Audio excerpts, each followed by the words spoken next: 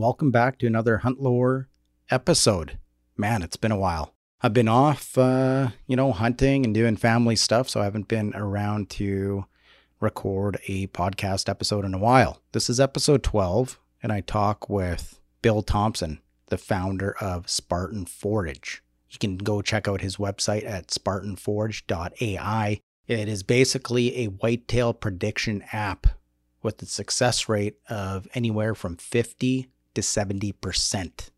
That is amazing if you know anything about whitetails, because most of the time we get it wrong when we try and predict whitetail movement and when they move. This app isn't available in Canada yet. It will be shortly, or we're hoping so. The Canadian government just has a bunch of regulations of apps to be released in Canada. So eventually it will be released in Canada, and I'm sure Bill will mention that on social media on his Instagram account, Spartan Forage. It's a great discussion with Bill. We talk deer hunting, we talk whitetail prediction movements. I basically quiz him about big woods because that's what I hunt here in Manitoba predominantly right now is big woods whitetails, and just how I should go about hunting them during the rut. So I'm not going to really get into that now. You guys can listen to the whole episode, and I hope to have him on again in the future and maybe go a little bit more in depth. So if you have any questions for Bill when we have him on next, just shoot me a message on Instagram or email me at thehuntlore@gmail.com. And then I can formulate a list of questions for Bill about hunting whitetails here in Manitoba or Canada. All right. So that's what this episode's about. So where have I been? What have I been doing? Well, I went on a 2-week fly-in moose hunt here in northern Manitoba with my brother and my dad. We had, I guess, great hopes for the hunt. Well, the hunt, it was good, I guess. It turned into a camping trip. Didn't hear a moose, didn't see a moose. Very little sign, old sign. This is a lake that Skinny Rye and Jason and I found a few years ago, and we've had success out there. Well, Jason has. He shot a couple bulls out there and had some other close encounters. I almost shot a moose out of there one year, but the wind had swirled on me a couple times, so I never been able to get a shot off on a moose at all. And we just didn't see any. We called a lot, put a lot of effort into it. Just nothing. I felt we hunted well. We hunted properly. We weren't putting a lot of pressure on the lake. Our exits or entries, I should say, and exits were clean. Hunting the wind, hunting spots that have been tried and true over the years. And I did go for a little bit of a walk behind camp. It's a burned out hillside. The moose, it's a natural travel corridor to get from one side of the lake to the other. No fresh sign in there. No fresh tracks, no fresh droppings, no rubs or breaks. It was just like the moose weren't there. And it could be a case that the moose just were at a different lake this year and just not rutting on the lake we were at. Or have they been shot out in wintertime? I do know that the hunting pressure does increase in winter because people are able to get around there with snowmobiles a little bit easier, but still. So I don't know if it's a combination of hunting pressure, predation. Didn't really see too many fresh tracks. The fresh tracks that I did see are relatively fresh, had wolf tracks on them. So, but I didn't hear any wolves. But it was still a good time. We had a couple nice fish fries. And you know what? It was our first time moose hunting together ever. So it was nice to reconnect with my brother and my dad. It's been a while since we've hunted together. Probably over 10 years was the last hunt that we've been on. And like I said, the first moose hunt. All right, so before we get into the episode, a few things I need to go over. This podcast is solely financed by myself. So, you know what, in order to keep the lights on here at Hunt Lore, I want to make this a long-term thing, but I don't want to be selling advertising to just any other company, and I don't want to make this like a Patreon deal either. Because you know what, I just think we have enough bills in our lives. We don't need any more. So to keep this kind of going and to help out with the payments of this podcast, I thought, you know what? You guys need to know about Black Bear Remedies. It's a company that my wife founded. It is a skincare product for men and women. children as well. It's a moisturizing product. It can be used on as well as mosquito bites, poison ivy. So it has a lot of treatment possibilities and purposes as well. People have used it on sunburns. They've used it for eczema. There's some customers we have that Donna has, that the only thing that works on their eczema is this bear butter. So you can go to blackbearremedies.com. You can get it online there. We're able to sell in most places all over the United States. We're able to sell in British Columbia here in Canada. We can't ship to Alberta, but then we can ship to Saskatchewan. We can't ship to Ontario, but then I believe, or Quebec, but I think every other province is open and available. So people just don't, this is a really good product. People just don't know about it. So if you like the podcast and you want to support the podcast, but get value for your money instead of just paying a monthly subscription to something that doesn't add a crazy amount of value. So go to blackbearremedies.com. You will be able to support Hunt Lore, but you're also going to get value for your money and something that's actually quite valuable, especially coming into these winter months. Your hands are going to be drier, going to get beat up, a little bit more, especially with hunting season coming around the corner and ice fishing season as well. So go there, get it. You guys will love it. I guarantee you that you'll like it. And the second thing is if you want to have a cool looking hat or some funny sayings about bear hunting, go to blackbearwear.com. You spell black, BLAK, and then bearwear.com. So basically you're getting some value there too, because you're getting a hat and you're getting clothes, and we all need to wear clothes, and some of us like to wear hats. So you're going to get some value there. You're just not spending money on a monthly subscription. You're going to get something, and that all helps the podcast to stay on the air, because every month there are payments that have to be paid to keep this going. So that would be much appreciated. So that's about it. What else is there? There was one other thing. The next couple podcasts, I want to talk whitetail hunting. I'm going to have Ryan Derlego from Stick Flingers Manitoba Bow Hunts back on the podcast. And we are going to talk whitetail hunting. And it's going to be based upon, we're going to talk about a lot of things in the whitetail world right now. We're going to talk tree saddles. We're going to talk run and gun, mobile hunting. That's a big thing. We're going to talk about the differences between farmland and big woods, because we both have experience with both environments. And we hear a lot of things. We hear a lot of tactics that are used down in the U.S. or in areas. It doesn't have to just be in the U.S., but in areas that really aren't applicable to our own situation. So we're just going to kind of give our perspective on things that are working for us, and more so Rye, because he is the most experienced between the two of us. So yeah, that is going to be pretty exciting. There's a couple other people I want to get on. This podcast is just going to grow and grow more. I have a lot of great ideas here. I'm going to have somebody on eventually. We're going to talk about the state of moose in Manitoba, but in depth, like a look from a different perspective that's not shared too much on social media. I'm not going to give that away, but I do have some things in the works, and it's going to be amazing. And maybe we'll come to some sort of understanding of what is happening to the moose in Manitoba and how we can all work together on this.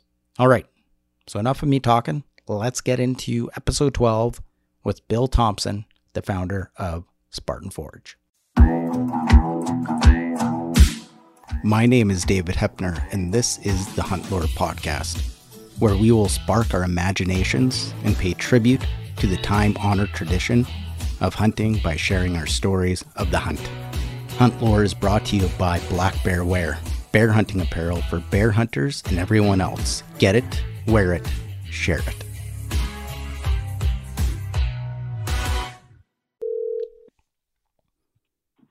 Hello. Hey, Bill. Hey, how's it going? Good, you? Oh, busy. Yourself? Well, yeah, I was busy bear baiting today. I have a few guys coming out bear hunting, just local guys. So, yeah, busy doing that. So that was a bit of a tiring day for myself. Yeah, nice. How long does your guys' fall season run till? It goes right to November 1st. It opens August 15th, but it really is the best time is if you're hunting fall time, is really before October. I've tried to run hunts later, thinking that because the baits do get hammered hard. You go there and you're like, there's no bait left. They're all nocturnal. They turn nocturnal like as you go into October. Wow. That surprises me, especially with how cold it can be and how much energy they must need. Oh, yeah. It's like you're thinking, oh, yeah, we're going to get on the biggest, fattest bears because I've always wanted to shoot one of those like jumbo bears where their belly is dragging on the ground, right? But yeah, they go pretty nocturnal and they're skittish in the fall. You get one or two good evenings, and then it kind of slows down after that if you apply too much pressure on them. Huh. Yeah, it's not like and the spring. Are you near Winnipeg? Oh, yeah, I'm in Winnipeg. Yeah, I'm in Winnipeg. Oh, you're in Winnipeg. Yeah, I'm right in the heart of the city there. So, like all my hunts, you must have heard. It's just a small small little town there. So that's where I do a lot of my personal baiting, and then like in fall time, and then just local guys who want to come out, I'll take them out there because it's relatively close and easy enough to get there. So is that your land up there that you use up there? Or? No, it's all crown or public land. So there's a lot of it, and bears. Wow. Yeah, bears are underutilized in Manitoba. But for the company I guide for in spring, we hunt out by Swan River, like in the Duck Mountains and the Porcupine Mountains. Okay. And the bear hunting there is tremendous. That's like it's good here, but close to Winnipeg. Like if you're looking for a black bear, they don't get like just a black phase, I should say. They don't necessarily get as big as the ones out west on average. And out west, you're going to have every color phase out there. And so I've been bear hunting out in like trying to remember. I think let me just check my make sure I'm Quebec. I went out to have you ever heard of Lac Brûlé? I can't say I have, but maybe, like just. Oh, it was a beautiful area out there. It's like north of me about 10 hours. That's the only bear hunting I've done in Canada, but I haven't done that. I haven't been up there since all the craziness happened. I don't even know if I'd be allowed to go up there right now. Yeah. Hunt. I guess it all. Not sure what the rules are. Yeah, it all depends. I know. Hopefully they can those stupid rules. I'm with you on that. No one. Well, I guess there's some people here that still like those rules, but I'm not one of them. That's for sure. But yeah, well, I appreciate you doing the podcast tonight. Yeah, well, I appreciate you coming on. You're kind of a big. Of course. Yeah, you're kind of a big deal these days. I don't know about all that, but well, it sure seems like it out there. Yeah.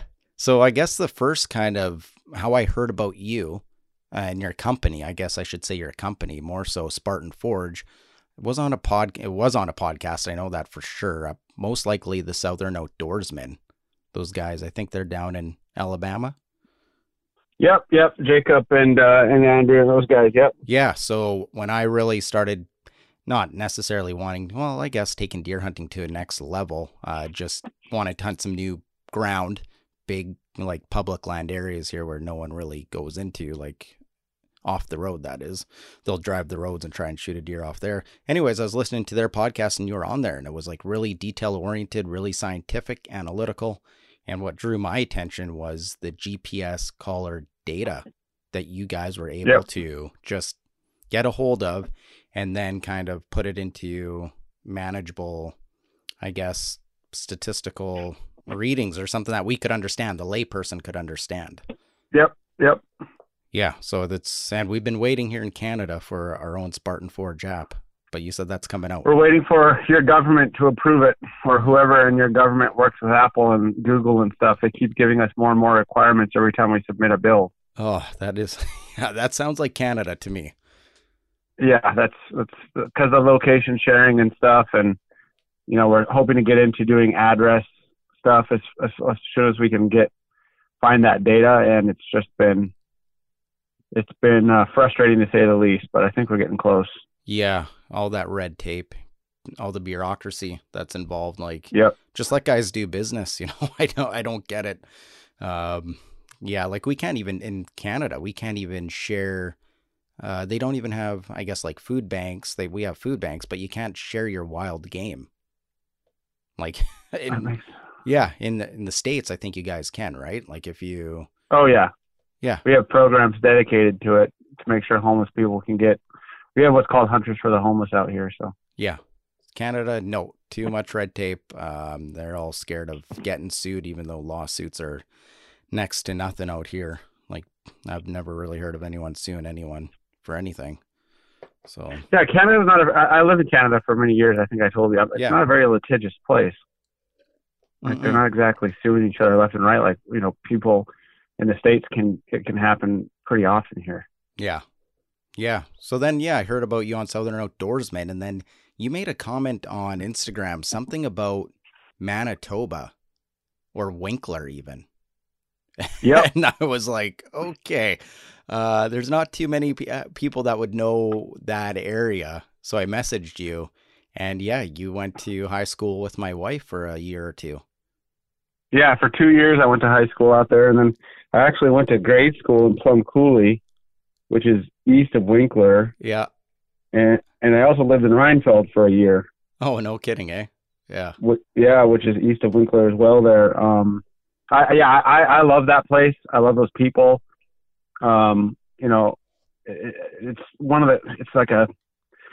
I always say it's one of the best places in the world. Like, it's every time I talk to somebody and I tell them that I've lived up there, it's like you're never gonna find a more hardworking, honest, family-centric group of people, especially like within the Mennonite community up there. It's just like a bunch of wonderful people. Yep, that's true. That's true. Did you Yeah. do any hunting when you were out? Like when you were a kid? No, I didn't. I didn't hunt then. I was too young. I had started hunting when I was young with like my uncles and stuff. But then when I lived up in Canada, I wasn't around anyone who hunted, and I didn't have a means to do it on my own. So I never really did any hunting up there. But I'd like to one day, like once things start to open up. Like I've got friends who have taken some pretty nice deer up there on their farmlands. They've opened it up to me. It's just not been. I've got a friend of mine lives northwest of Altona. He's got a bunch of land up there that he's killed some good deer on. And I've got a friend that lives near a Hutterite colony, kind of more north of Altona, and he's got a bunch of nice land up there, and they've all offered it to me. I just haven't been able to get there. Yeah, yeah. Hopefully in the next year or so they change the rules here. I'm going to be hunting in Walhalla, North Dakota, in 2 weeks. I'll be hunting the opener up. Well, I'll be scouting up there in 2 weeks, and I'll be hunting the opener on the 1st. Oh, nice. That's always, yeah, yep. I've thought of that, not the early season, but the late season, because I think their season... The late season's good too. Yeah, and I was always, like here, I was, man, I wish we could bait, like when I was younger, right? Just thinking that would solve all my problems with hunting. And I know it doesn't, because I have done it out in Ontario where you're allowed to. But anyways, it would just be so frigid out there. I'm like, now as I'm getting older, I'm like, I don't know if I want to endure that cold in December. Yeah, it gets pretty dang cold there, as you know. Yeah. Yeah. Yeah, well, it's pretty cool, man. And how many podcast episodes have you done? Well, I have a few in the bank. There's 5 online right now, but I got like another 5 or 6 that are recorded. I have another one after I talk to you, another guy who's preparing to go up to Alaska. So he's pretty excited to talk about and shares kind of preparation with that. I got another guy who completed the North American 29 just recently. So I want to talk to him and see his perspective and see if it was worth it. Oh, that's awesome. Yeah, because like, yeah, exactly. I talked to a couple people that haven't done it, but that have known people that have done it. And it's a tough go, you sacrifice a lot to achieve that goal.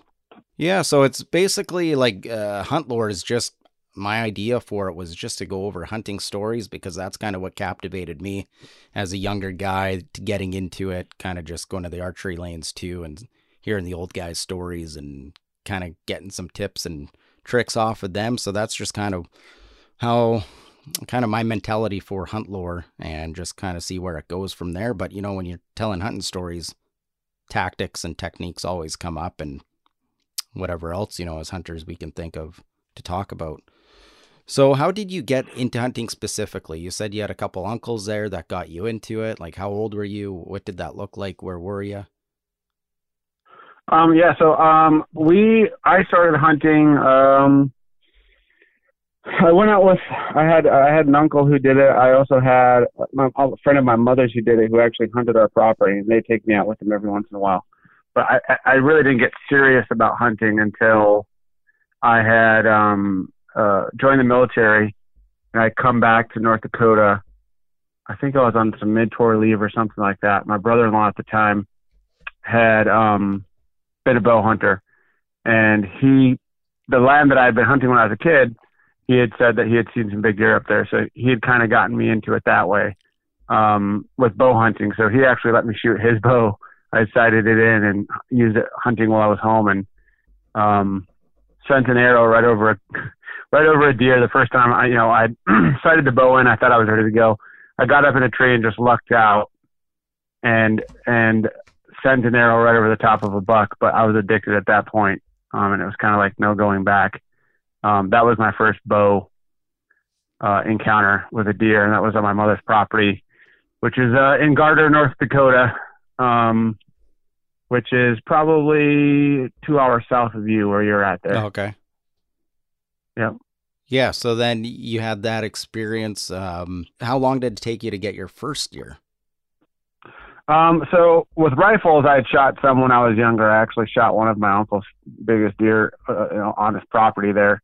But with a bow is really like hunting with a rifle in North Dakota can be not that daunting of a task. A lot of people just set up, in the middle of a field with an ice fishing shed, and we'll sit there and watch the game while they're waiting for a deer to come out in the field. So I kind of count my hunting experience as really starting. The first deer I shot was like a basket 4x4 with a bow, maybe 100 inches. And that was back in, I'm going to get my dates wrong here, so I'm trying to remember, maybe 2009, maybe 2010, something like that. I'm getting old as well, so I'm starting to forget my dates here. But yeah, that it was a velvet 4x4, and it had just came like I was hunting the same spot that I had known for many years, and it had just come through grunting with velvet on, which was weird because you just generally don't see them vocalizing that much when they're in velvet. Yeah, exactly. And I was just sitting there in the tree, and this deer just came by grunting up a storm, and I was trying to get him to stop, and I was grunting and trying to get him to stop, and he didn't, but he ended up stopping just by his own accord. And I popped an arrow, got him right in the boiler room, and he didn't go, I don't know, maybe 15 yards and was down on the ground. And that was, from then on out, I was hooked. Like, I was hooked before, actually. I was hooked. The first time I had missed it, I'd gotten what people kind of call traditionally called buck fever. And then I got on that one that I actually put down, and then that was pretty much over for me from there on out. And at that point, I believe, at that point when I took that deer, I was living in Maryland. And then I went right back to Maryland and kept hunting and hunted hard. And been hunting in that area now for 12 years or so, 13 years. On the East Coast, all the way from, up in Pennsylvania, all the way down to the Panhandle of Maryland, down into Ohio and up into North Dakota. And that's pretty much the kind of my home ground to these days, or those places, is pretty much where I spend most of my time hunting. Yeah. So when you got into it afterwards, after you got that deer, were you hunting it solo or were you hunting with buddies? Like, what did that look like? So when I was home in North Dakota, I would be hunting with my brother-in-law, Alan. And then when I was hunting out east, I had a buddy that was kind of showing me the ropes, because Maryland really kicked my butt for the first couple of years, like mountain buck country, where it's nothing like the agriculture in the Midwest, where, you pretty much can be guaranteed to see deer. If you just get on a field, like, you might not be able to shoot them or get on them, but you're going to see them. It's kind of a totally different beast out there in Maryland. So I had a buddy named Dan, and he ran like he ran like an appliance repair company, and so he had time. He'd start working at 4 a.m. and be done by noon, or vice versa. He'd start at noon and be done at 4 or 5, and we'd hunt, pretty hard for a few years together. And he kind of showed me the ropes, and he was a really good deer hunter, and kind of educated me on Maryland deer hunting, especially up there in mountain country. And those were pretty much the two guys that I spent time with. And then beyond that, it was hunting on my own a lot, because I think a lot of people have the same experience, but my first few years bow hunting, I was obsessive, like all the time. Like anytime I had an hour even, I would go out and sit, and a lot of times seeing nothing and wasting a lot of time. But I was young, and I didn't really care. I just wanted to be out in the woods and hunting, and I loved it, and it was worth it to me to just even see deer. So that was my, early hunting days. And then as I evolved, I started hunting different places. And as I started becoming successful, I wanted to challenge myself in other places. And I'd say I really got into into the swing of things, where I was pretty successful no matter where I was going. Maybe about 4 or 5 years into it, I feel like I had, was doing pretty well, and started really challenging myself by just trying to go after trophy animals, or what some people would consider trophy animals. Up until I started the hunting company, I was hunting all the time. And I had a buddy of mine in the industry tell me, when we were on a pro staff, like a retreat for my company, Spartan, he basically told me, one of the worst things a hunter can do is start a hunting company. Oh, yeah. Because the moment you do that, you're kind of done hunting. Yeah. Which has been pretty true for me so far. Yeah, I could see that. So yeah, you were out there like a lot of us when we first get into it. We're tore up with it, just doing it all the time, not really paying attention to proper, like maybe high success days, or the potential, like with the weather and movement patterns and all that. So have you kind of dialed it into like a certain time frame that you like to hunt for whitetails, or are you kind of... I kind of like, let me think about this for a second. I like the early season. I really like it all. I like all phases of the hunt. Mm-hmm. But if you told me I could only hunt one phase for the rest of my life, it would, and it depends, of course, on where you are in the country, but like where I am now, it would be like that end of the third week of October into like the second week of November. I just love the rut. A lot of guys do. I know that, and it's exciting. But I've been most successful during the rut and around those, right when the big boys start looking around out here, which is about the third week of October into about the second week of November. And then I've also been super successful kind of during the second peak of estrus, which is somewhere around like the second week of December or something like that. 10th of December out here is when I believe it is. So I've been super successful, at least relatively to the rest of the season. But I mean, I've had good success early season. I've had good success late season. But I guess if I had to pick one phase, it would be right before the, 2.5 weeks before the peak of the rut, right to about a week after the rut, just because of the, really anything can happen. Yeah. Whereas in the beginning, first part of the season and the last part of the season, deer can be pretty predictable, or more predictable than they are during other phases of the year. And, you can have never seen a deer and all of a sudden it shows up, rutting coming right by you, and it's over from the other property or what have you. So yeah, I love the grind of it. I love the challenge. I love getting in on fresh sign, and just getting after those bucks. And it's a cat and mouse game I love playing. Oh, absolutely. Yeah, like out here in Manitoba, a couple buddies and we've kind of been, I don't know, keeping too much like data points on like our sightings and stuff hunting, but just kind of from our memories. And it's basically seems like November 4th to the 14th is when you can expect some really, I know that's kind of probably a stereotypical kind of time frame, but here there's a shift from after that, the lull or whatever people want to call it, or the lockdown, I should say, not the lull, but the lockdown. And the deer here, they go on to a big feed pattern after that, because generally we have quite a bit of snow and cold temperatures. So areas that were good for those first 2 weeks of November that you think you're going to catch maybe a buck cruising for does. Well, the does have moved out of all those areas and they really shift to more like a winter feed pattern. That's what I've been noticing, which is kind of interesting, frustrating, because if you don't have the feed, like here in Manitoba, we can't plant food plots at all. So then you're kind of at the Or can you hunt natural food plots up there? Natural? As in like hunting agriculture where there's actual, food plots sitting right in front of you. Yeah, we can hunt like a standing cornfield if the farmer farmer decided to leave it up. But the thing is, then you're at the mercy. I've heard some crazy rules. I was just talking to a guy the other day who said he was. I'm trying to remember where he was, but he was hunting bear in the southeast, and there was some crazy rule like you can't even hunt them anywhere near food, whether it's natural, like planted or baited or anything like that. Like they will check the. Oh, really? They will check the throat or the first digestive piece of the animal, and if it's got fresh food in there, you'll get in trouble. How are you going to be? So that's the reason why I asked that question. I was like, I don't even know how you would do that or manage that. Like, I would just not hunt there. Yeah.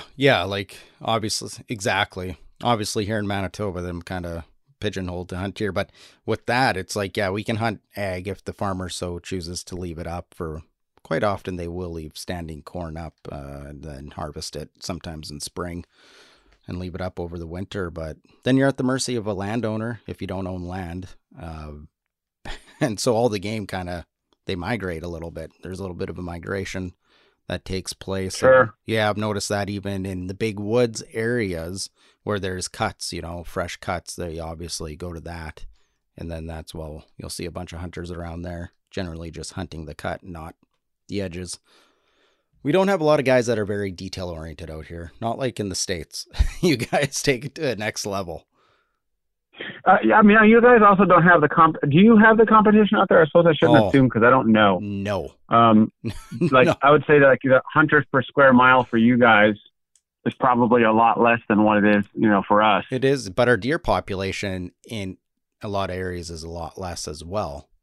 So is that right? Yeah, if you go into the farmland, sure, you're going to be, I got a little piece of private that I'm allowed to hunt, and it's good for deer, any deer. Not a lot of big bucks on there, but that's where my son, he shot his first few deer on that property. I've let him basically handed that spot over to him, and he's 15. So he's setting stands up on his own, walking out there doing all day sits on the weekends. That's what he was doing last year. And it's like, a good place to learn. But if you want to get trophy bucks, maybe not the best. The big woods, that's where we have some giants in there, but the deer population's low. Like if you see 1 to 2 deer, 3 deer a day, you're having a good day. That's awesome. I can see how that would produce big deer. So mentioning your son there, does he rifle or bow hunt? He bow hunts. Yeah, he bow hunts. And how did you get him into that? How did I get him into that? Oh man. Yeah, I just asked because I've got a 13-year-old son who I'm trying to get into it, and you'd think it would be no problem for me, but it's been very difficult. I just can't get him to get into it. Yeah, maybe my answer might not be the best because it started at a very young age. When he was about 3 years old, I was taking him every year, and I was very relaxed when I would take him out. I wasn't like, oh, you got to be quiet. It was not about being quiet. It was always about him enjoying it. So I'd have snacks, of course, with him. If he wanted to leave, I'd say, okay, we can leave. But I always convince him to let's just go walk around, just kind of keep him out there a little bit. And make it worth the driving out. So that's how I did it. And then just over the years, he just came to love it. Like he would be the first guy sitting outside my bedroom door when we were going to go fishing, waiting for me to wake up. Yeah, that's funny. I can get my son fishing. No problem. Oh, okay. I think what I might have done was I took him hunting and I only had access to public land. So we would always have to hike and stuff. So I was bringing him in and hiking and either up in a tree stand with me or whatever. So I think he probably got like the rougher version of it. I probably should have thought it through more. Yeah, that's definitely, I gave my kid it was very posh, I guess you could say. It was very easy for him. Like I had him in the game cart with a little car seat attached to it and pushing him through the woods. So, right. Yeah, he didn't have to walk or anything. But now he's into it, right? He shot an elk last year as well with his bow, a spike bull. So that was pretty awesome. I was able to... That's awesome. Yeah, that was just like so much fun. And Yeah, you shot a few bears now too, of course. But so yeah, so with the big That's great. woods, it's like when I wanted to ask you a question, and I probably have asked you in personal messages there too at one time or another. Just when are these bucks? Like I know people want to hunt buck bedding areas and all that, and that's not really my situation out here, and it's not a lot of people's situations out here. It's mostly like the I guess when is a buck on his feet the most during daylight, like a time Well, period. I would say based on what you're telling me about your population and your if your buck to doe ratios are pretty even, like when I see spread out populations where the buck to doe ratio is pretty even, I will see the most daylight movement during the early part of the rut. So if you're prime, like I have not looked at the biological data for southern Canada, but I would imagine that it's pretty close to North Dakota, and I believe North Dakota's prime rut. And what I mean by prime rut is when the majority of the breeding is happening. Mm-hmm. I believe it's November 12th. So that would tell me that from October 27th or so, maybe 26th, up until the 10th or 11th, at least in North Dakota, and not maybe a little longer up there, because if there's less does, then it takes more time for the bucks to breed them, especially if the population, the sex ratio is balanced. So my guess would be, it would be right during that time frame that you were talking about earlier, is when you're probably going to catch them in the mountains on their feet, or I'm sorry, in the big wood settings on their feet the most, because they just have to be searching. They have to be searching. And that makes sense. And I know it might seem like a simple answer to it, but it's also nice to have some confirmation because you've looked at how many hours of deer studies. Oh, yeah. I mean, I just got a very large study out of the Southeast, one of the largest studies we've ever gotten. And I've been looking through it for about 3 or 4 days. And it's a little different. It's Florida and Georgia data.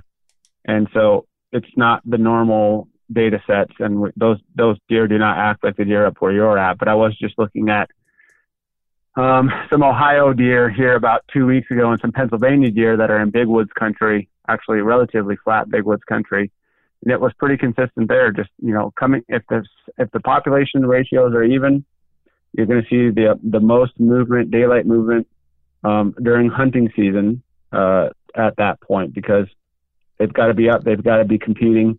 They've got to be looking for the does. Now, if there's does everywhere, if there's a lot of does, or if you think your ratios are skewed, then I see a lot of times in cold regions where we're talking about, where you're up at, then I see a lot of the daytime movement late in the season, a lot more than you would think. Yeah.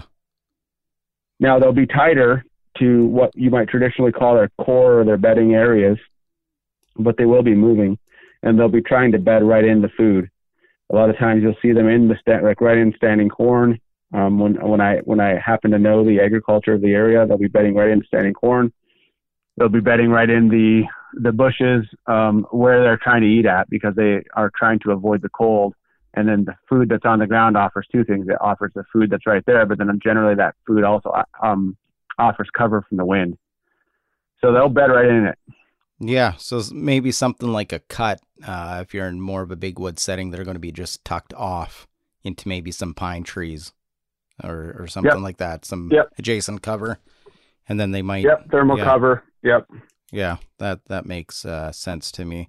So what time of day are these bucks in similar terrain habitats like southern Manitoba? Are they moving? Like at what time? Is it that 10 to 2 kind of range, or are you seeing most of the movement dawn and dusk? And now we're talking about during the rut. Yeah, we're talking the rut. Yeah, that's right. Yeah, so you will see the majority of the movement, the most movement, is still going to be during those crepuscular hours, which are morning and night. So morning, sunrise, and night, fall. But you'll see a fair amount kind of during this 10 to 2 time. You'll see another jump. Like basically what will happen is they will move a ton, especially during, when the sun's coming up or the sun's going down. They'll do their most movement and they'll be very aggressive with their movement. And I've seen them go, between 7 and 10 miles in just a morning. Oh, wow. Like tons of movement. And then they'll take a rest. They'll bed down, usually around 8:30 or 8:45 in a lot of places, similar to what we're talking about, where you're at or where your listeners would be right now. And they'll stay like that until 10 or 10:30, and then they get restless again, and they might start making some scrapes or tending to scrapes downwind of does, and they'll continue to do that until about 2 to 3 p.m. And of course, these are not exact times, but it's general. And then, if there's a hot doe near them, they're moving all day. So they're not going to stop. Like if they're locked on a hot doe, they're going to be moving all day. But if they're still kind of like seeking and doing some chasing, then you'll see that break right around 2 p.m. and then you'll see it for maybe an hour or two, and then you'll see them start to, get right back up and move again. Say sundown is 6 or 5:30 or 5:45. You'll see them at about 3:45 moving aggressively again until an hour or two after sundown. And you'll see that pretty consistently throughout the period of time that we're talking about. Yeah. And are they moving a lot at night? Like, I know we always say, tons. Yeah. Okay. So we always say that deer are not nocturnal, or I guess they're moving a lot at night. So that the data is showing that then as well. Yep. They're moving a ton at night, and they're doing a lot of their excursions at night when they're moving their longest distances. It will be done at night. Rarely I'll see it in the day, but I have seen it in the day, but most of it I'd see when we start talking about a deer doing 3, 4, 5, 6, all the way up to 15, 20 miles. And it's generally to these same spots. So you'll have a buck, a trophy class or a trophy age deer between 4.5 and 8.5 years old. We'll have kind of 2 spots that will always go back to like a similar spot every year and do these things that I call excursions, and they'll happen between 1 and 4 times. And that excursion will generally happen at night. And then they'll spend a day or two in that area where they do the excursion to. They'll check the does in that area, and if there's does to be mated, they'll stay there and they'll bed the does. And then once they're done, they go right back to their main spot. Yeah. So that kind of brings me to another question. I've been thinking about this because I've found a couple nice spots in the big woods, a little difficult to get into and whatnot. They're kind of like pinch points, I guess, as much of a pinch point as you can find out there. But now I come into the situation where, well, do I hunt it 2-3 days in a row because there's a lot of mobile hunting going on these days in the States, right? But I'm dealing with a low deer population, so I could go sit there for a day. That buck he might not be coming through that day because it's just not on his schedule doing his loop, right? His excursion. So now is a guy in my situation better off to, hey, maybe throw 2, 3, 4, even 4 days at a spot because a buck, he might have a loop that's, I don't know, 6, 7 miles. Yep. I'll do a week. I have a similar setup to what you're talking about in like northern Pennsylvania. I'll hunt up there, and up there you'll see, deer have these massive travel routes that they'll make. They're usually, there's a couple of things about them that are consistent. One of them being that they're kind of oval shaped and that they kind of circle them, and then they'll cut, they'll basically make a big egg of GPS points. Mm-hmm. And they're kind of going around the outside of that egg a lot of times. And what I'll see is exactly what you're talking about. I think would be if I'm understanding your setup and how the deer are in your area correctly, which is they could have a very large home range because of in the big wood setting because there's a lack of dense food and cover, and that the does might be disparate or far apart. Then yes, I would say anywhere between 6 and 10 days on one singular spot. And it sounds crazy, but that to me is the most consistent thing, because if what you want to find is you want to find a scrape that's near some does, a scrape that's downwind of some does. The buck will visit it during the daylight, during the this 10 or 14 day period where he's looking for those does. It's just whether or not you have the intestinal fortitude to just sit there hour on hour, day on day, end on end, and just wait for that deer to walk by. Now, if you've got, like me, and you've got some ADD, Yeah. you might want to switch it up or do something different in the mornings or the afternoons, especially if you have an idea in your area where the majority of the scraping happens. Where I'm at, a lot of the scraping happens in the morning and then at nightfall. You don't see a lot of 4 p.m. scraping where I'm at. Oh, okay. Not to say it doesn't happen. I'm just saying if you were to add up all the scraping that gets done, your odds are better in the morning. So, if I had to take a shot in the dark, and I don't have a ton of Canadian data, but I do have some that I've looked at, my thing would be, you should be looking to spend 6 to 10 days on a scrape that deer are going to tend. Yeah.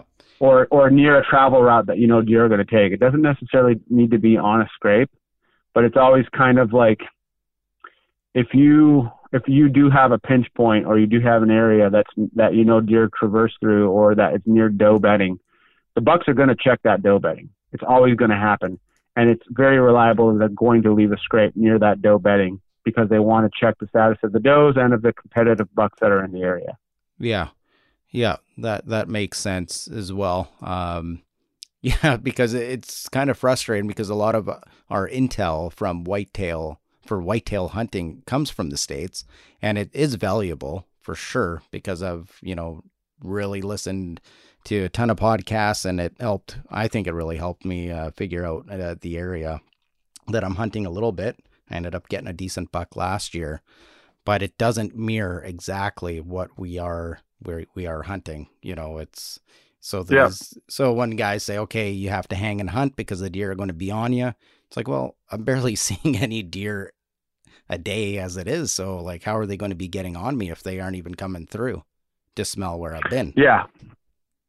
No, I would say you could set, if I'm hunting your scenario, and I'm by no means the expert, but I would say, I do hunt the same, in this setup that you're talking about.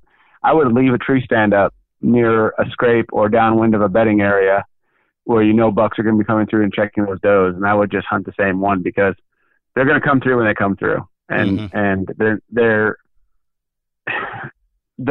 once the buck comes through, even if you did miss him, say you had to work a day or something like that, and he came through while you were gone and he's doing his circle, he's not going to not come back to that place in 5 or 6 days again. Yeah. Because he smelled you in there. It's just, he really needs that buck will really need to have an experience with you.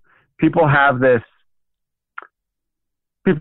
misconception, I think, about deer, especially bucks, that like once you scent a buck scents you in an area, that they will not go to that area anymore. I find it almost to be the opposite is true. Okay. They might go into the area smarter or check their wind more diligently before they go in there, but they're not going to abandon a good spot. And they're not going to abandon does. They're just going to figure out a different way to get to them. Okay, so that brings me up to another point. Last year hunting, the day or 2 days before I shot my buck, I had this real big one come in. His main beams dropped down into basically drop tines. Like, that's a really impressive buck too. And I had him at 35 yards. He was creeping in through the pinch point that I was hunting, but he went on the downwind side where basically no other deer were traveling. He traveled that. Yeah. I'm guessing he was doing that to smell the whole pinch point. The buck that I ended up shooting, he went right down the pinch point. And so now that buck, I'm sure if he did survive, he's going to be going through that area again next year. But now is he going to, do you think, in your opinion, is he going to remember that instance where he did catch my wind? He didn't see me up in the tree. He just tucked tail and didn't even snort. He just kind of got out of dodge, just like quietly. Yeah, I would say there's a 0% chance that he will be using that data for next year. Oh, okay. I would say you could set up to be downwind of how he was trying, because what I do see in the data is, and this is consistent no matter where I look, when you have a large deer, he's going to his travel routes will most likely, especially if he's smart and old, I shouldn't say smart. I should say he's developed a heuristic, or like he's developed a mode of being that works for him. Mm-hmm. And that's how he gets old. So it's not necessarily like he's a smart buck, although you could say that. Like, you can use those words because the actions that he's doing are smart, but it's not like I don't believe these are conscious animals. But I believe it's kind of like a dog. Like when you train a dog to do something, and that you teach the animal that this means success, then they will keep doing that thing if it's going to keep getting them fed or positive attention or whatever. You know what I'm saying? Yeah. Yeah. So when a buck is living, which really all he wants to do is mate and live, and he's figured out a way to, to mate, to live, and to eat, and he's successful doing that, and that means not being shot by someone like you. Yeah. They will do they're a little spookier than the rest of the deer, and they were probably like that when they were 1 or 2 years old. Like, it's not that they necessarily were educated. They just get smarter, and they're a lot of times up there, their core ranges will shrink until the rut. They'll kind of have their place that they like. When the rut happens, they'll move around, and this is a really long way of saying they'll probably use the same tactics to scent check and go into areas that they've been using their entire lives, which is probably what you witnessed. So I would figure out a way to get a camera hung and watch them as, a second and third week of October approaches. You're going to catch them in there probably at night. Yeah. And then I would wait for that setup. I would wait for that prime rut week if you're trying to kill that one deer. And I would sit a position that allows you to get downwind of him winding this area. Because what I do, I'm sorry, it took me a long time to say this, but what I consistently see with large bucks is they will be right off of the main travel spots. So you get a lot of guys that like to hunt saddles, especially in a hill country. Mm-hmm. The mature bucks will not use those saddles, and if they do, they use them at night. But they will bed in a position, or they will walk in a position that allows them to scent check that whole saddle line. Yeah. And then move on past it. So all they're trying to do is, they know this is a spot where other deer are going through and does are going through, so they're just trying to scent check those does. They a lot of times won't even go in there unless a hot doe has just been through there. But you'll see your 2-year-old bucks and your 1-year-old bucks and your does and fawns, and they'll all be using it like crazy. So you'll get these guys who will set up in saddles, and they'll be like, well, I'm not seeing the deer. I'm seeing little guys. I'm seeing 2-year-old bucks and stuff like that. I can almost guarantee you, if it is a good saddle where there's good traffic, that older buck knows you're there, and he's downwind of where you are. And while you're downwind of the saddle, he's downwind of you. And there'll be a trail. I've been to areas where I've collected GPS data from, and I've actually looked at I've seen how a buck uses an area, then I'll go in there. There's always a very faint trail where this other buck is using it to scent check these main trails.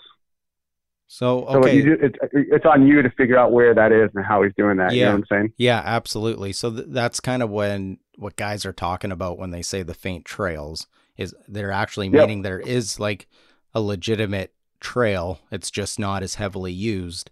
Most guys are going to want to hunt the heavily used trail because it looks like you're going to be more successful, but really the big guys are using that faint trail. Yep, and they're right off of it because they're trying to scent check the rest of the population. They're a lot of times you'll even see these really large deer laying down a lot of sign. Yeah. Sometimes you will, but I've seen just as many times where they're not. Yeah. And again, it's just their bucks they all have their own personalities. They all have their way they do it. But the only reason I say that is because don't constrict yourself to one style. Like, I'm going to hunt the sign. The only sign that I believe is constantly huntable. Like, people hunt trails, people hunt rubs, people hunt bedding, all those things. I get it, and you can be successful doing that. But during the prime rut, the scrapes and the downwind part of scrapes or of heavily used trails are going to be where the bucks are using to scent check, many deer at one time. And they might not even be working that scrape. So it makes it difficult, but that's why they're 5, 6, 7-year-old deer in areas where you're talking about, is because they've just figured out to use that style. Yeah. Yeah. So when they're going downwind of a scrape, do you have any data that suggests how far they're going downwind of these scrapes? I've seen as far out as 100 yards.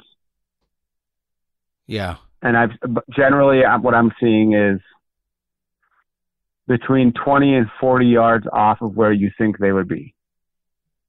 Now, they might work the scrape at night, They might come in and work it at night. They might not work it at all. I've got data where where the bucks aren't really working the scrapes at all. But if it's nice and calm and there's just maybe like a little bit of a northern wind and the buck's just trying to get in and out and he's not going to work the scrape, he could be, I would check anywhere between 10 and 40 yards, I'd say, is probably a pretty good chance of finding some kind of sign that's showing you. And he might even have his own like little scrape or his own little rub line that he's using to go in. And then what you find out is, like, you'll follow a rub line sometimes. You're like, I don't know what this rub line is doing. I don't know why this rub line exists or why it's here or whatever, or why it's being peppered like this. And then, later you see that it's downwind of a scrape that's right off of some doe bedding or something. And you just didn't know that scrape or that doe bedding was up there. Yeah. That's the one big, a difficult thing in big woods is finding doe bedding areas. Yep. Just because it seems like it's so spread out. Like, I have gone out and I've tracked them, using a tracking app where you mark basically every bit of sign that you find. And it does help. Yep. That does help in a way. We do get snow here often enough, so you are able to do that. And then you kind of get a baseline. That has helped, kind of dial in an area so it doesn't look so daunting. But yeah. But also you get an idea of, like, the other thing too is you just try to look at what the commonality is among the bedding. Yeah. Like, why are they choosing the bedding that they are? Because does don't bed like bucks do. Bucks bed they try to use the terrain and they try to use their wind to their advantage. And it's not always the same setup that you hear a lot of people talking about, like the popular hunting personalities. I don't see those things consistently. But what I do see with does is they're just trying to get into an area where they have a little bit of food. They can see as far as possible. They're not uber concerned with the wind. Yeah.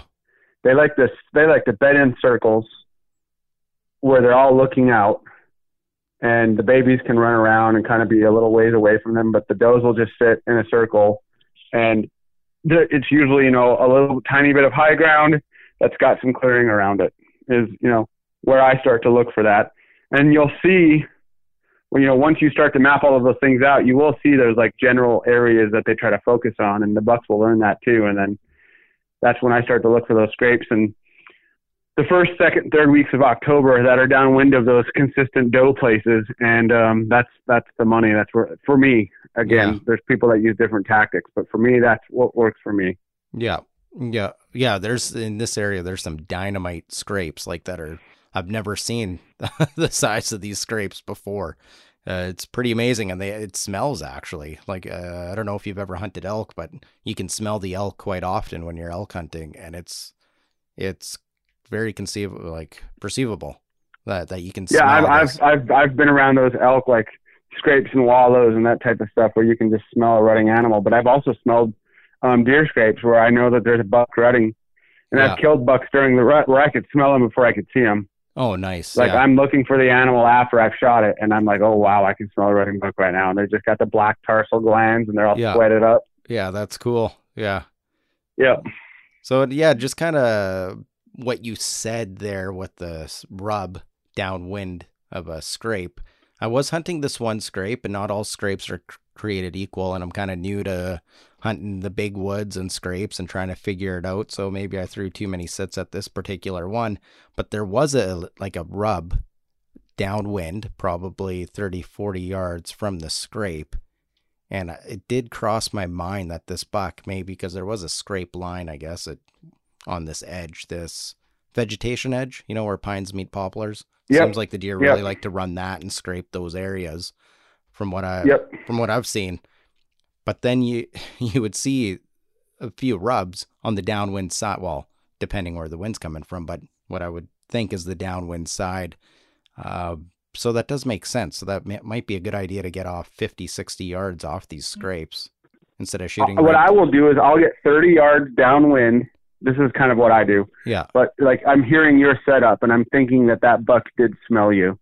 And what I do is, let's just, to make this simple so people can visualize this in their mind as we're talking about it.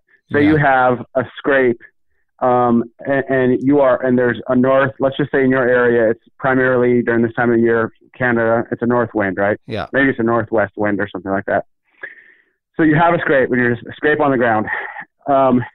What I do is I will get 30 yards downwind of that scrape, 30, 35 yards, try to have a look at the scrape, like try to see the scrape.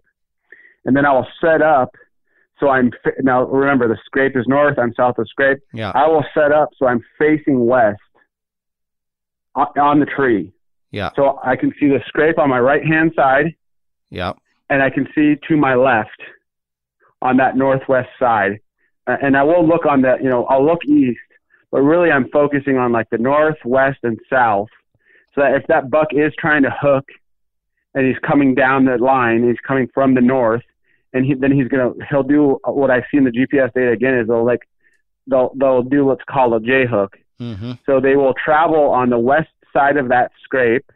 They'll walk perpendicular to it, and then they'll hook around 30 or 40 yards south of it. And if they don't smell anything, then they'll just keep moving along. So it's possible that if that scrape wasn't getting worked, or if there weren't other bucks working it, and he smells himself and some does on there that aren't hot, he won't continue to go up towards the scrape to hook and to work it because he needs to establish his dominance or lay a scent down or whatever. He'll just move on. So I'm kind of 30, 35 yards down. Unless I know something that makes me do something else, I'm 30 or 35 yards down. So if he does work into the scrape in front of me, he's hooking in front of me. Or if he goes straight to the scrape, I can still shoot him over the scrape. Or if he's being super loopy and he's coming in from like 60 yards downwind, I'm just hoping that he's not coming from my downwind side. Like if it's the northwest, I hope he's not coming from the southeast. But if he does, I'll still be able to see him. Yeah. Because if I'm keeping my head on a swivel. Yeah. And then I know I'm getting beat, and then I adjust. You know what I'm saying? Yeah. Yeah. That's right. I hope that imagery makes sense. No, it does. It does quite a bit. I guess because there are, like, in some areas there are so many scrapes. And I know there's a ton of literature podcasts on this, so people can go find that, wherever they need to go find it.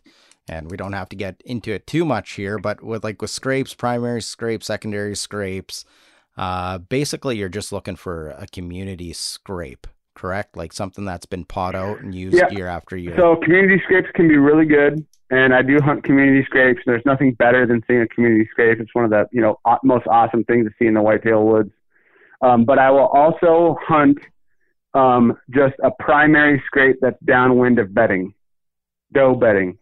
So when I find a primary scrape that's downwind of doe bedding, I will also hunt those, especially if it's fresh or if I know the does are there.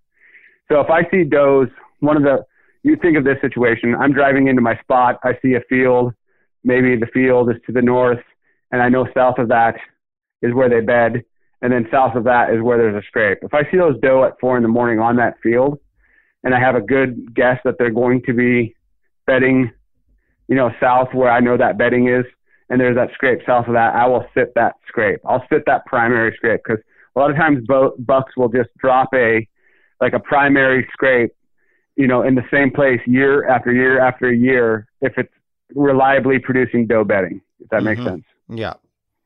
And it won't be it won't be a community scrape. It won't be scrape all kinds of deer used. You won't see a ton of bucks hitting it, but you will see bucks checking it throughout the rut and waiting for a doe to go and work that scrape or to stand and receive near that scrape. In fact, one of my craziest, I was hunting a massive Maryland buck a few years back, and I had a doe actually come in heat on the scrape and was sitting there waiting. And I was like, oh boy, this is going to be the biggest. I'm going to have this deer.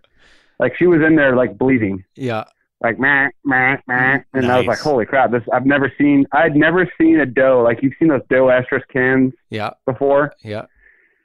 I'd never seen a doe make a noise like that until that day. And she was in there and I was like, oh, this has to happen. There's no way this buck's not coming in here. Like this is all too perfect. And she was there for like 15 or 20 minutes and I didn't see nothing. I didn't see a dang thing, and nothing came in after that. But I mean, they will do that. And when they do that, the bucks are going to try to get in there. Yeah. So that I have another thought with that story. In a low density area, are you seeing does searching for bucks themselves? No, not as much. Not in the low density areas. And to be honest with you, I'm trying to think of the last time I looked at like low density.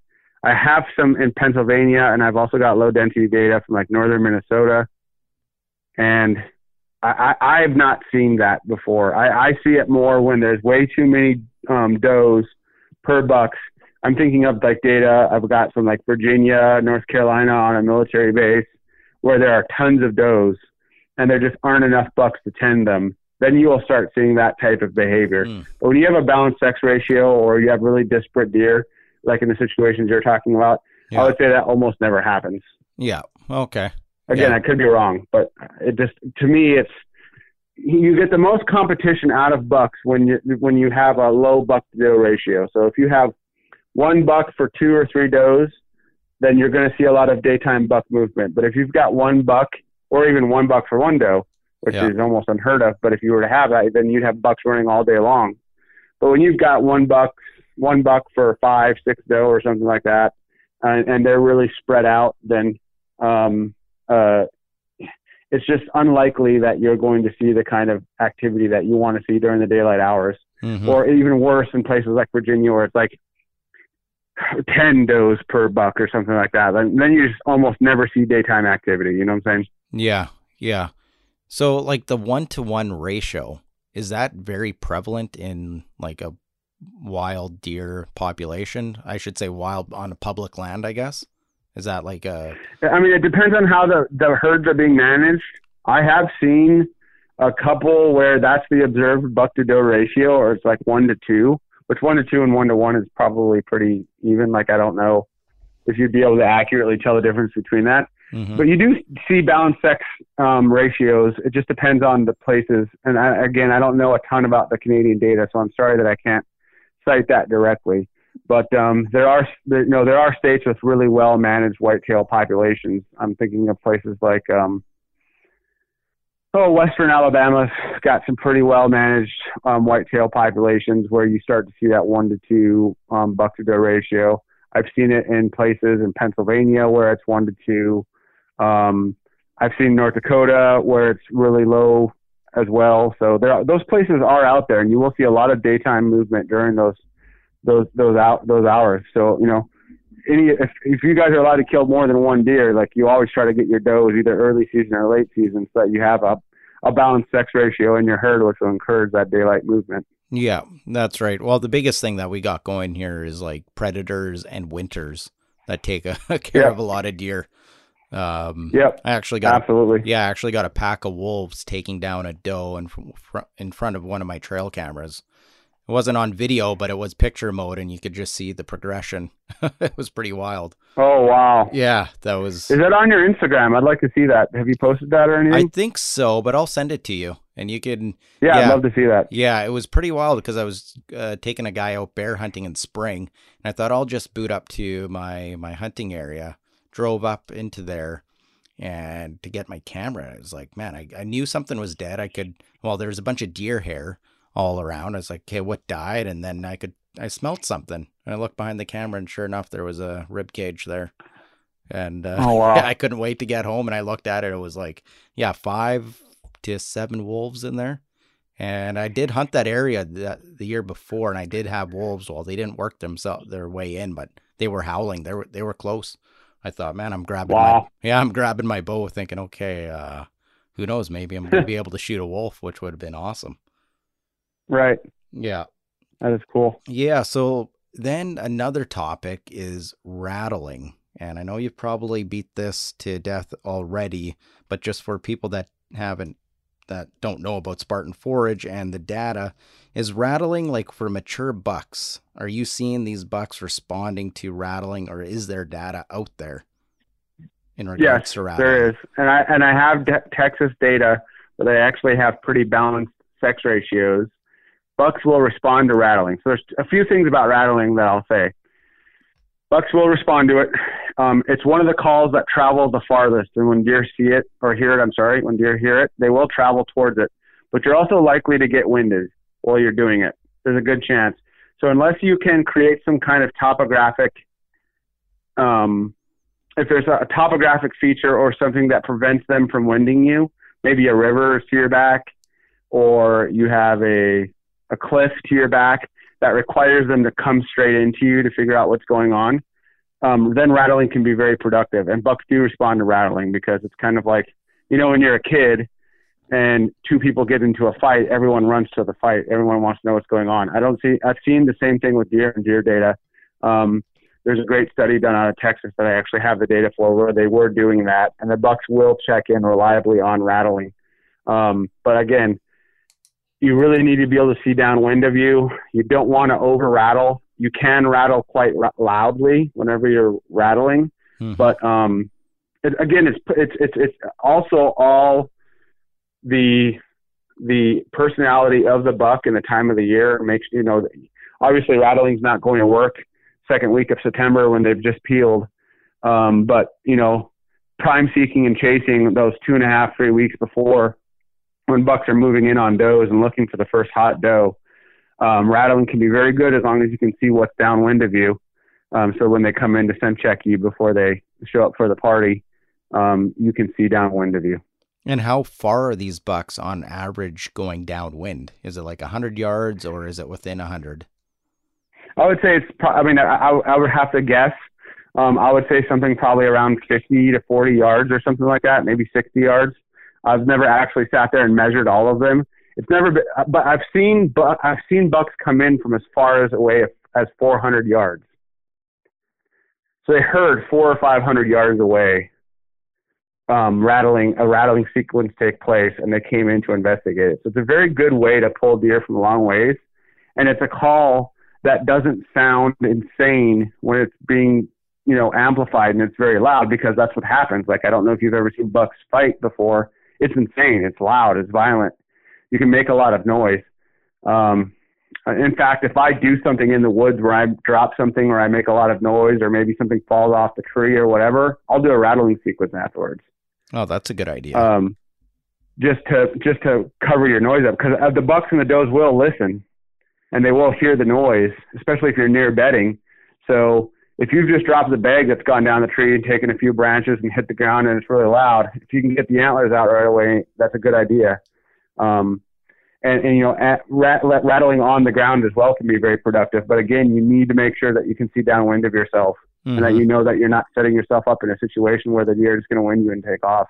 Yeah, that's right. And so now we're looking at time frame. Like, is rattling kind of tails off like at the November 12th date, or can you be successful right through November?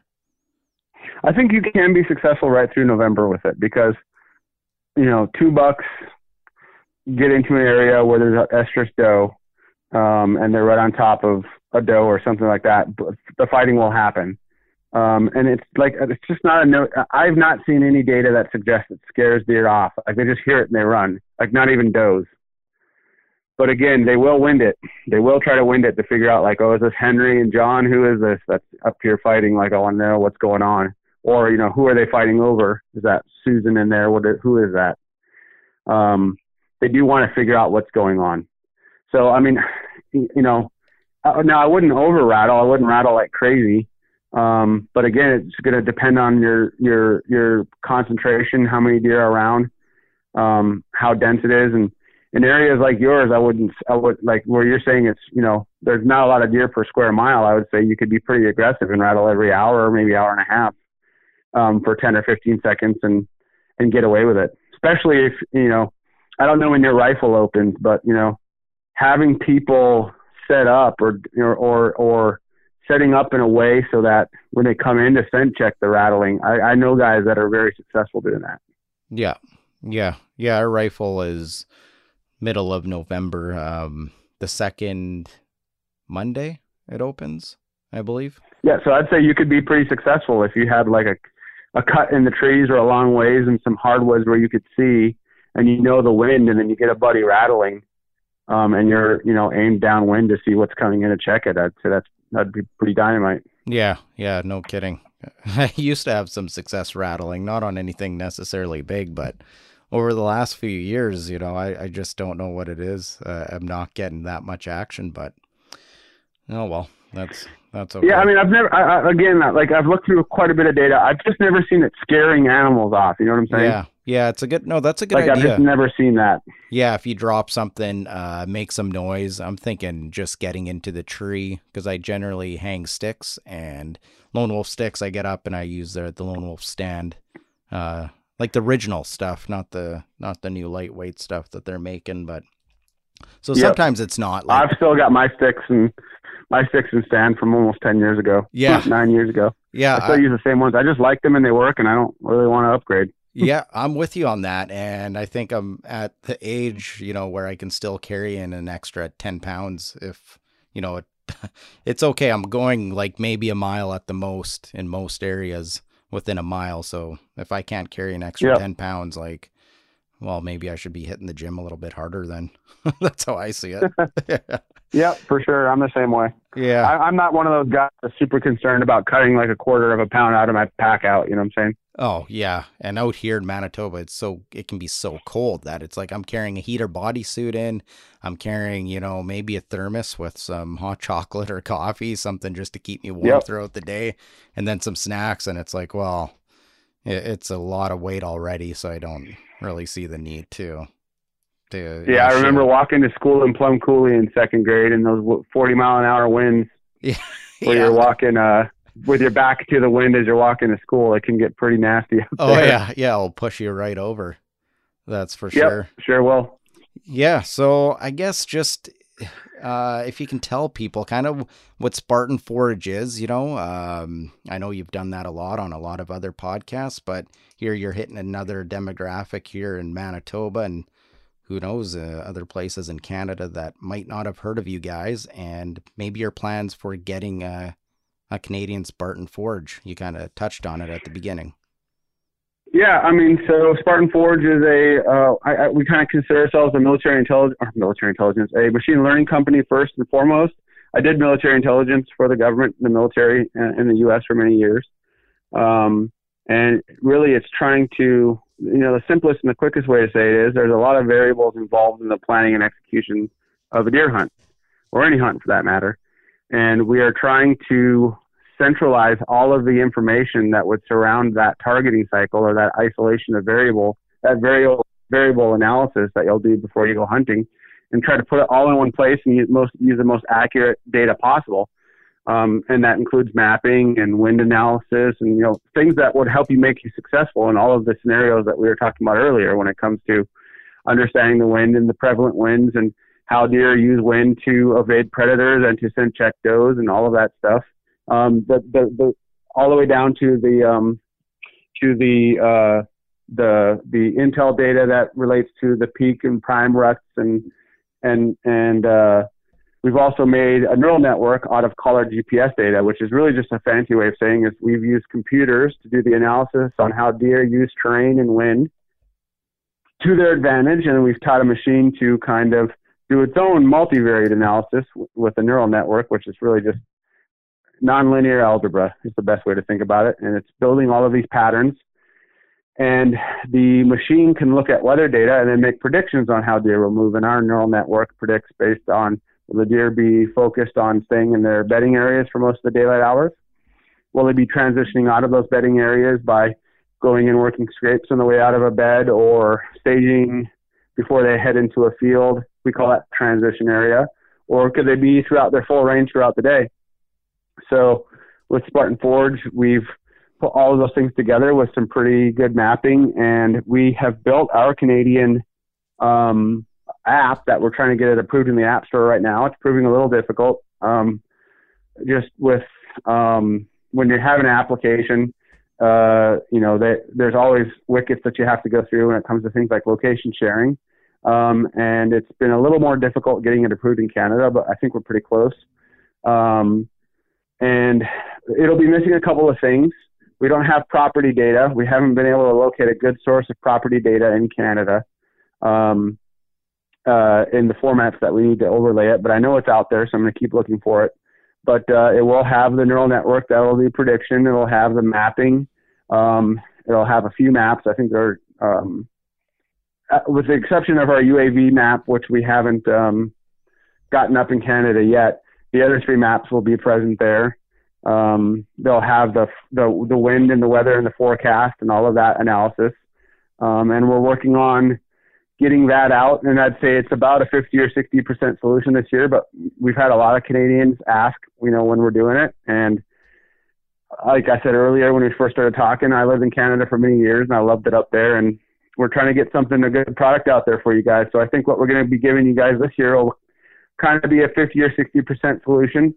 And then over the summer and spring, we're going to refine it and locate more data. And as we hire more people, we can devote more people to it.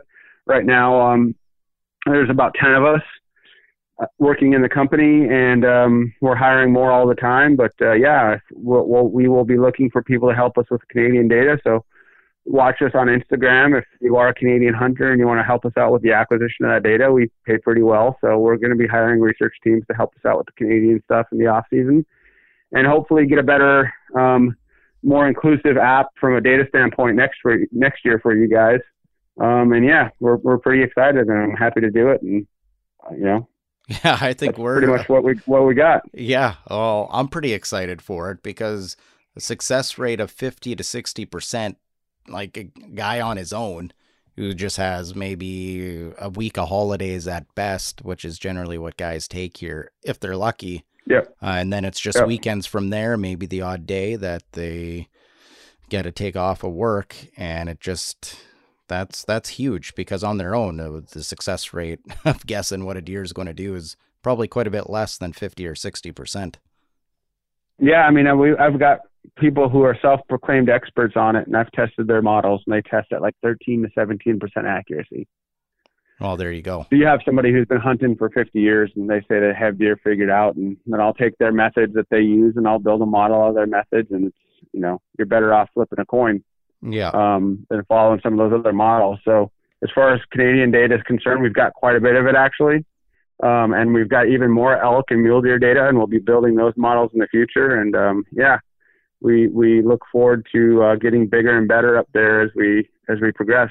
Yeah, no, that's great. I guess one last question I didn't ask you, but have you elk hunted? Or have you hunted for any other species other than deer? I've done moose and bear, actually, both up in Canada. Okay. And I was not successful with moose, although I did see moose. I had a bow on me. I was trying to bow hunt them. Yeah. Getting in close was pretty difficult. That was in Ontario. And then I did moose a couple of years out in Quebec. I'm not sure if we were recording earlier when I talked about it or not, but I had talked about this place called Lac Brûlé up in Quebec. I loved it up there. It was great. Fishing was amazing. So I've done those species, and then I've done a lot of hog hunting. I've not done elk yet. I'm going to in the near future. And we're actually partnering with some Western companies in the U.S. here, pretty big names, that will be pushing out some stuff next year. Actually later in this year and next year, that we'll announce in due course. But yeah, I try to hunt as much as I can, but it's been few and far between now since I started this company. But I do have I'm planning to do the opener in North Dakota in the beginning of September. And I'm planned to do our veterans hunt that we host. It's going to be in Alabama this year. So if people want to hunt with our pro staff and with some veterans, they can sign up for that. We're going to start marketing that here in a couple of weeks, and you'll get a bunch of cool gear and be able to hang out with us for about a week and put some deer on the ground and enjoy some good food. We're hiring a chef this year, and we're going to be doing it in January in Alabama during their rut down there. Oh, that sounds like a good Canadian winter vacation right there. Yeah, absolutely. So hopefully, the Canadian folks can sign up for the drawing, and you don't have to be a veteran to enter it. It's just, we will pick, I think we're going to do 4 people this year. We will pick 2 veterans and then 2 non-veterans to come and do it. So we may try to do 6, but we're for sure going to do 4. Yeah. So we'll pick some veterans, we'll pick some non-veterans. You don't have to be a veteran to enter, and it's going to be a good time, and it all goes towards supporting veterans and getting some deer on the ground and having a good time. Right on. Well, that sounds great, and I will be looking forward to the release of the Canadian version there in the next coming weeks, hopefully. And then, best of luck this season, Bill. Well, thanks for having me on, and I'm happy to jump on any other time you guys want to talk shop. And Yeah, absolutely. Thanks again for the opportunity. Yeah. All right. Thank you.